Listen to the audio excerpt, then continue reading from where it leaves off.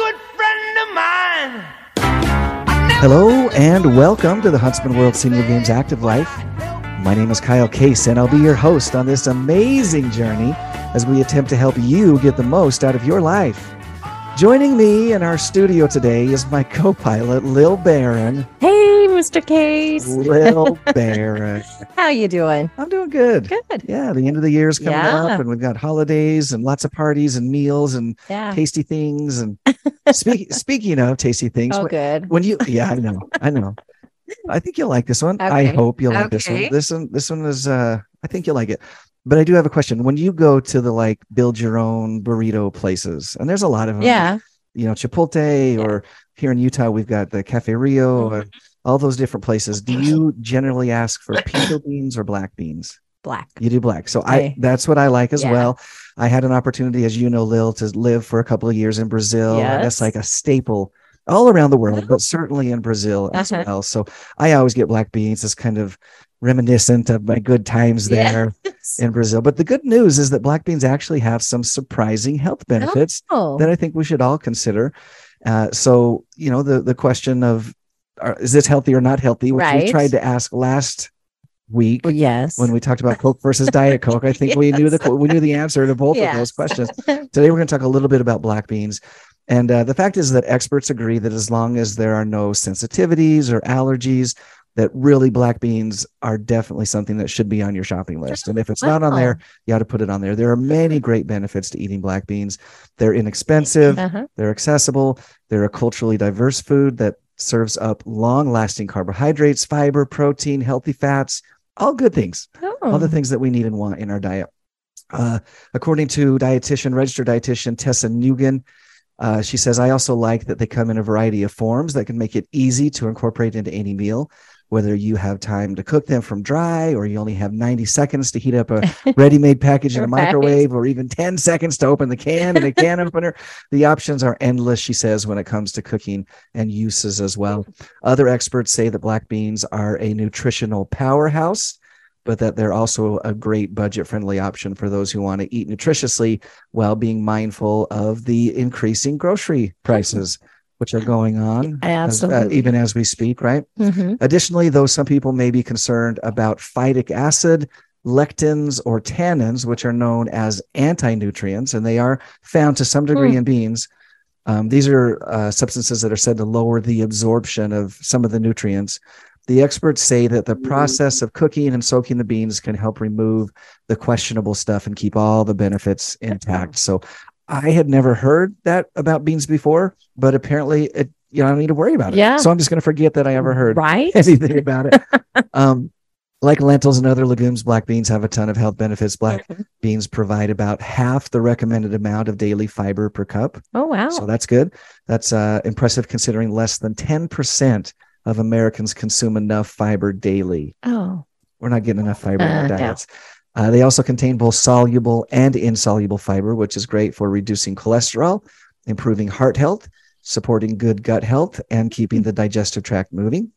Black beans contain a class of antioxidants called anthocyanins that give them their dark color and help support brain health. And also lower the risk for heart disease and diabetes.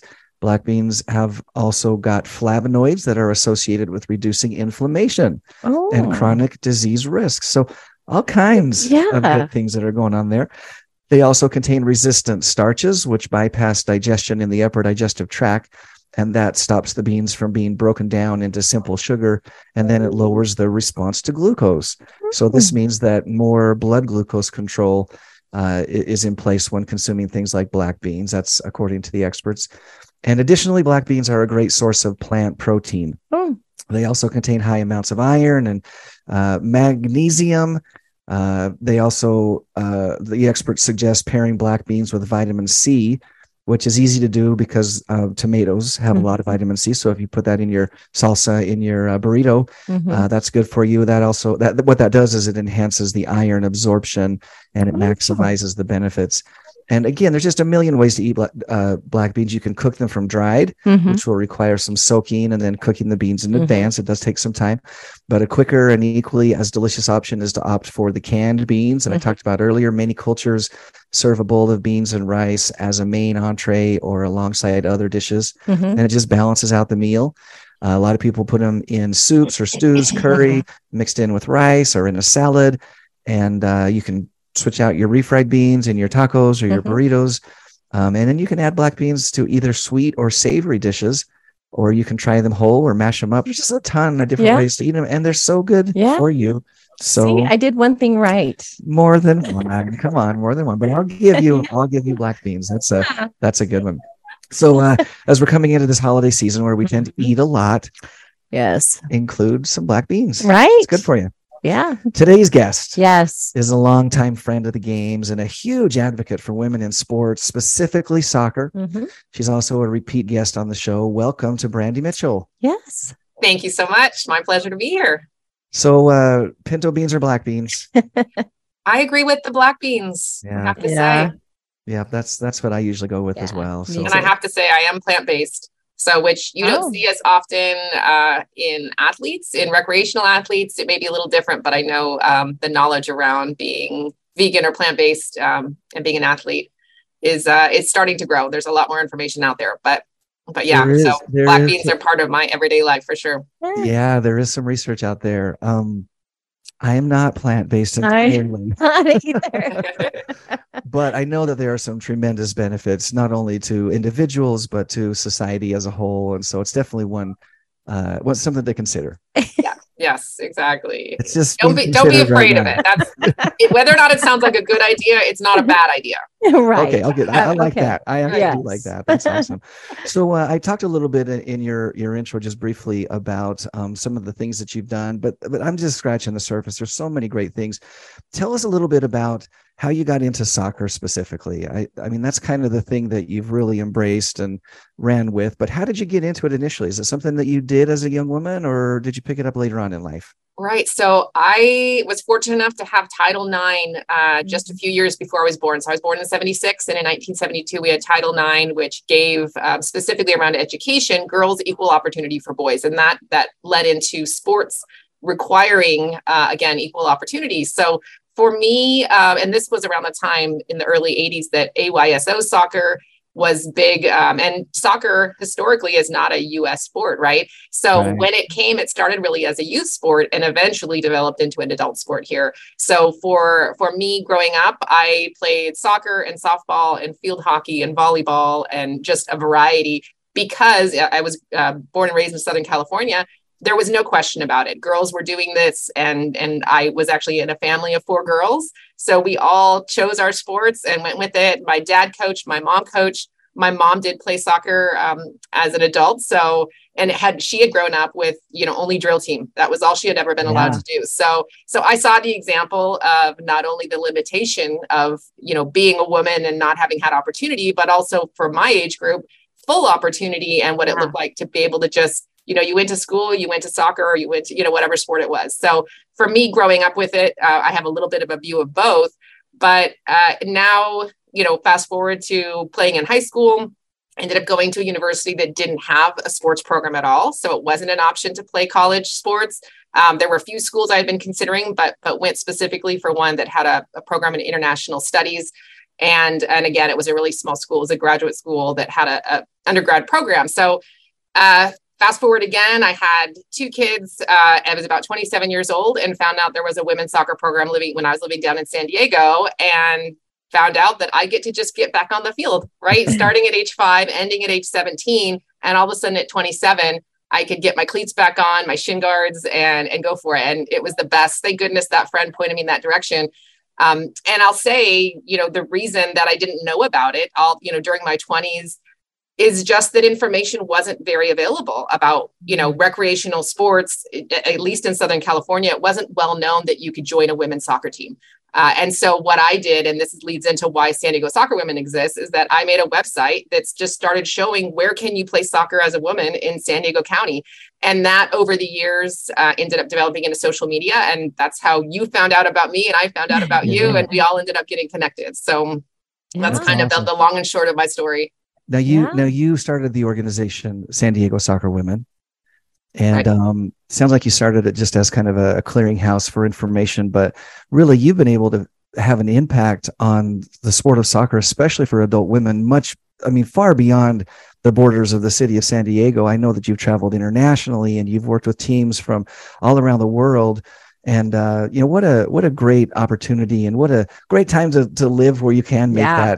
that impact and Exactly. provide opportunities for women of all ages to enjoy an amazing sport, which Yeah. is soccer. Yeah. Right. And a sport that's surprisingly, having grown up with it, isn't as popular as you would think for adults, partly because of how much impact there is, right? I mean, you are Yeah. running at full speed, you're heading the ball, you're hitting into each other, you're pushing each other off the ball safely, right? Legally.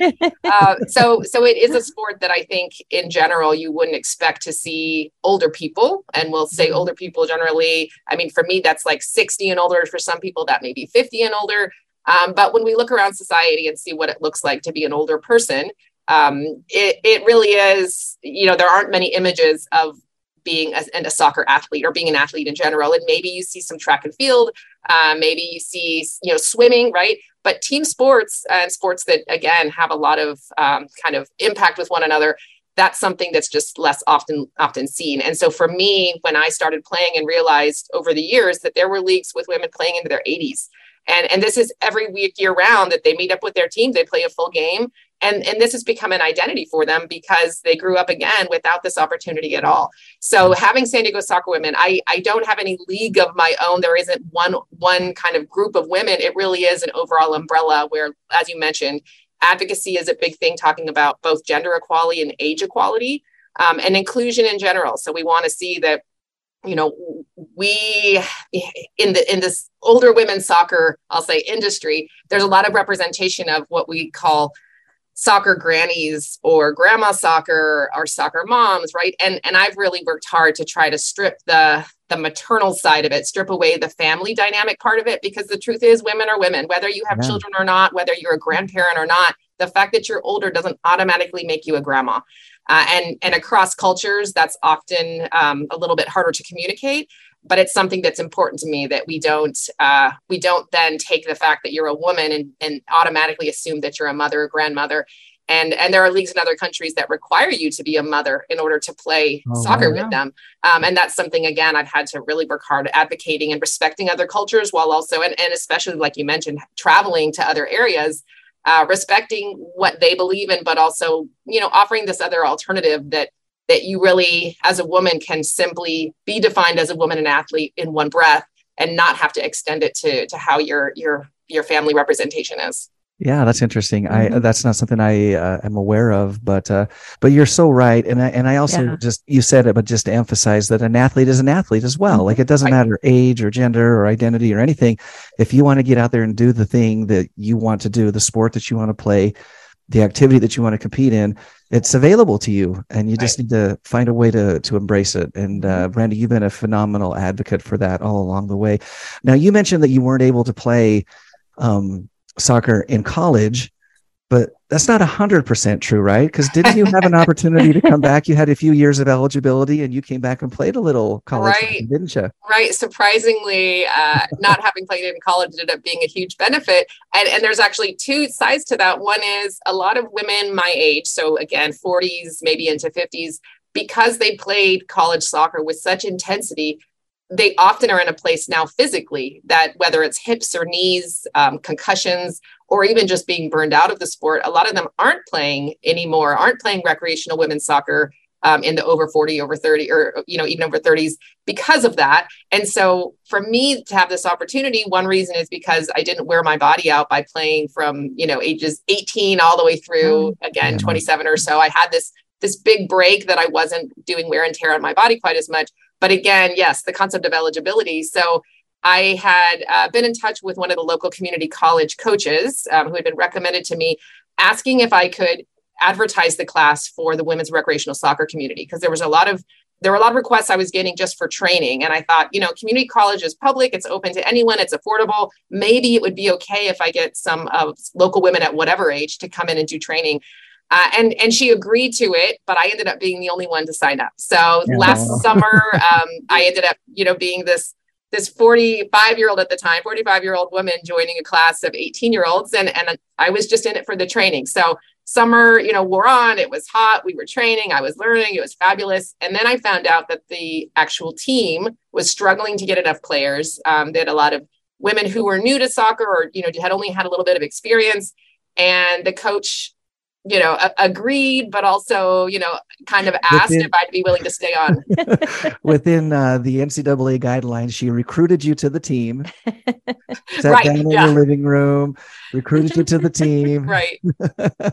Randy, that's amazing. And you actually had the opportunity to play at the same time that your son was playing. Is that correct? Exactly. Yes. So there I was. I officially had my uniform, had my team number, was out there. My first game, I was thinking, oh no, I hope it gets canceled, right? I can't do this. And I even told the coach that the entire season, the reason I made it through is because every day I would tell myself, I can quit whenever I want. I don't have to do this. And mind you, I had to be enrolled in college full-time. So I already had my degree, but I had to take full-time. Plus I was still working full-time, doing the actual class, the training. And then, yes, my son, who's a freshman at the same school, he had been playing water polo during high school. So we ended up, he made the team for water polo. I made the team for soccer, and we could hear each other. I could hear the whistle of the water polo game. He could hear the whistle of my game just right nearby there on the college campus. And it was fabulous. And of course, the big picture is that my son, but also because it hit the news, became aware of the fact that women can be strong and capable in age groups that you wouldn't expect it, and also taking the risk. I mean, I could have really been embarrassed and uncomfortable and injured. And I knew, I trusted myself, right? I trusted myself at age 45 that I was going to be able to handle what I was getting myself into. And I think, again, for my son and my daughter and just public viewers, so many that was a lesson people. that I think we don't see often enough. Yeah. That is so amazing. That is so cool, Brandy. Like, congratulations on that. Thank you. It was a blast. What a huge impact in Yeah. a very, very positive way. I do want to focus in a little bit on that phenomenon that you talked about, where for the 65 and up women, they just never had an opportunity. And so they're jumping into the sport as adults, and in some cases, even as older adults. For those in your generation and my generation who maybe did have an opportunity, you're talking about, bad knees and hips and injuries and things like that. What are you seeing out there in the soccer community? Are we going to see a break where we've got the older generations and then the younger generation is not filling in the next gap, or are they finding ways to work through some of the challenges? I wish I knew exactly what was going to happen. And I also hope to really, be actually an influence in what's going to happen. So it's absolutely true that we're seeing, specifically in the women's recreational soccer community, and that's nationwide. So I'm in touch with league directors and players and some facility managers across the country, and talking about what are you seeing in your women's soccer community. And it really is true that we're finding this kind of wave of participation that's changing. And I've heard from women who've been around. A lot of our leagues have been around for 45 years, as long as I've been born, or I've been alive, yeah. Right. That there have been waves of changes in age groups and levels, but this seems to be pretty extreme. And for the women that I speak with and that I work with, who are aged, again, 65, 75 into their 80s. They started playing soccer when they were in their maybe 30s, 40s, and we're looking at Title IX. This is when their daughters or nieces or granddaughters had just started playing. And so they were exposed to it. They were able to put together leagues and get playing. But so they may have 30 or 40 years, but again, we're looking at fresh bodies for that first 30 or 40 years, before they had started soccer. So we're seeing a little dip in even the 50s. So there may be really strong participation between 35 and 45. And then we see it kind of flow down a little. And these are the women who, again, with Title IX would have been playing most of their lives. And one positive thing is there's so much, at least in Southern California, there's so much soccer available. So a lot of the women I play with can play 7 days a week without a problem. They may have arena league, they may have futsal, then they also have their outdoor. So it's a good problem to have, that maybe we're not seeing as much participation in any one league, because there are so many different opportunities to play. Right. And in addition, there are other sports, right? Again, like I said, I grew up playing 4 or 5 different sports that I could get out there now and just enjoy because I have enough information about how the game works. And, my body will remember how to play those sports. And so some women just go to different sports, but also we have things like CrossFit and yoga, spin cycle, right? There again, Southern California, there's so much activity. And I think this is true nationwide, whether you have seasons like ours in San Diego, which is pretty much we can be outside year round, or you have indoor facilities that in the end, maybe soccer has been their love for, all of their lives, but they also find out these other sports and activities that they enjoy. So my concern really is my body, and this is again, women in their 40s, even into their 50s, is my body going to be able to continue at the level that I feel comfortable with in sports until I'm in my 70s and 80s, the way I see women playing now. And I don't know the answer yet. I think it's really up to us learning how to be, moderating our activity, but also really keeping strong, stretching. I know you do a lot of podcasts, conversations about, in addition to training for your one sport, what else should you be doing? Especially women, right? With bone density, you want to be lifting weights, doing some of those muscle strengthening activities, but again, stretching. So it feels like it's a little bit of a choice whether or not women my age are going to continue on into older age. But at the same time, our bodies are going to tell us what we're capable of, and we have to learn how to moderate enough to not get burned out with it. So it'll be interesting. Yeah, that was my next question. And I know that we don't know yet. There's still lots to play out, but in the conversations that you're having, is it more injuries and my body is broken down and I'm unable to do the things that I want to do? Or is it like, man, I just got burned out. I used to love it and then I just burned myself out on it and I don't know if I even like it anymore. Are you seeing a difference there? Or? Yeah. One of my favorite stories is talking to women who were in one of our they'd started one of our local leagues again over 40 years ago. And they said, you had 1 game per week. You were new to the sport. You loved it. You brought your kids, everybody watch each other's kids. If you were breastfeeding, you would do it on the sidelines and then you'd put the baby down and get back on the field, right? The commitment was there because you didn't have as much access to it, right? And it felt so powerful compared to what the rest of your life looked like. And so the answer, looking at women right now, who again may have played their whole lives, it's not only a matter of getting burned out or not getting burned out, having the opportunity or not. Another element is the level of play is so much stronger now with women who've played most of their lives than women who would have just started, within the past 10, 20 years, even. The skill level, the footwork, the strength. And so I see more and more that there's this bigger divide between women who are highly experienced, especially when they're former college players who are coming back into it, highly experienced, highly skilled, and then women who are just more recreational and casual and enjoying their time out there. And that actually makes it a little more challenging on both sides, right? When you play, you really want to play at the level that you're comfortable with. And when we have women in their 50s who don't even necessarily move up into the next age division because they're comfortable playing even in the 40s, right? With that skill level, you may be able to play down a division and stay completely competitive. And that's where we're seeing also some of our age groups shifting because women may not be going up into that next age. Yeah, they're not advancing. Right. So I think it's always a mixed conversation about why it's happening. And even the concept of the women who do have children, that they may have been having children later in life compared to prior generations, and also caregiving just in general, right? It may be siblings, it may be parents. We still see that women bear the burden of caregiving just in general. And so in addition to workload and looking at the different demographics of who plays recreational women's soccer, you're going to see more middle class than anything else, but there still is that balancing act that we talk about so much. And it's, it's one thing to say work, the work family balance, but what's the work family sports balance that we all want? And in addition, again, to keeping your body healthy and strong and all that. So yeah, it's a lot to consider. Yeah, and it'll definitely be interesting to watch it play out. But one thing I know is that we want to be a part of that conversation here at the games, and I know that you will be there as well, Brandy. You've had such an impact on the sport, and as we said, the advocacy for women across the board. So thank you.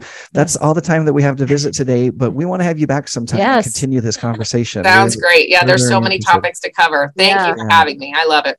Well, thank you, and best of luck in everything that you have going on. I know it's a lot, and we'll definitely be in touch. So does that make you want to go out and play soccer? I played it once or twice. Yeah, that's okay. That's okay if you don't, or it's okay if you do. Maybe bocce is your thing still. Yes, that's totally fine. Like that's what's great about the games, right? Right. There are just so many options that are available. Absolutely. So, a couple of things just to wrap us up here. If you haven't yet, go visit our website, seniorgames.net. All of our results are there. You can get a look at how things went this year, but you can also kind of get a peek for what you're looking at as far as competition for upcoming years. Right. So keep your eye on that, seniorgames.net. We've also got a bunch of different videos that showcase how the games played out, as well as just give you an idea of what the games are all about if you're not familiar with them. So once again, seniorgames.net. We want to remind you to tune in live next and every Thursday at 5:30 p.m. Mountain Time on AM 1450 or FM 93.1 for the Huntsman World Senior Games Active Life. We take this live show and turn it into a podcast, and you can subscribe pretty much anywhere that you find your favorite podcasts. And then, of course, you can find this as well as previous shows right on our website. Once again, that is seniorgames.net, so check that out. Today's inspirational thought is by Alice Morse Earl, and she says, "Every day may not be good, but there is something good in every day." Until next Thursday, stay active.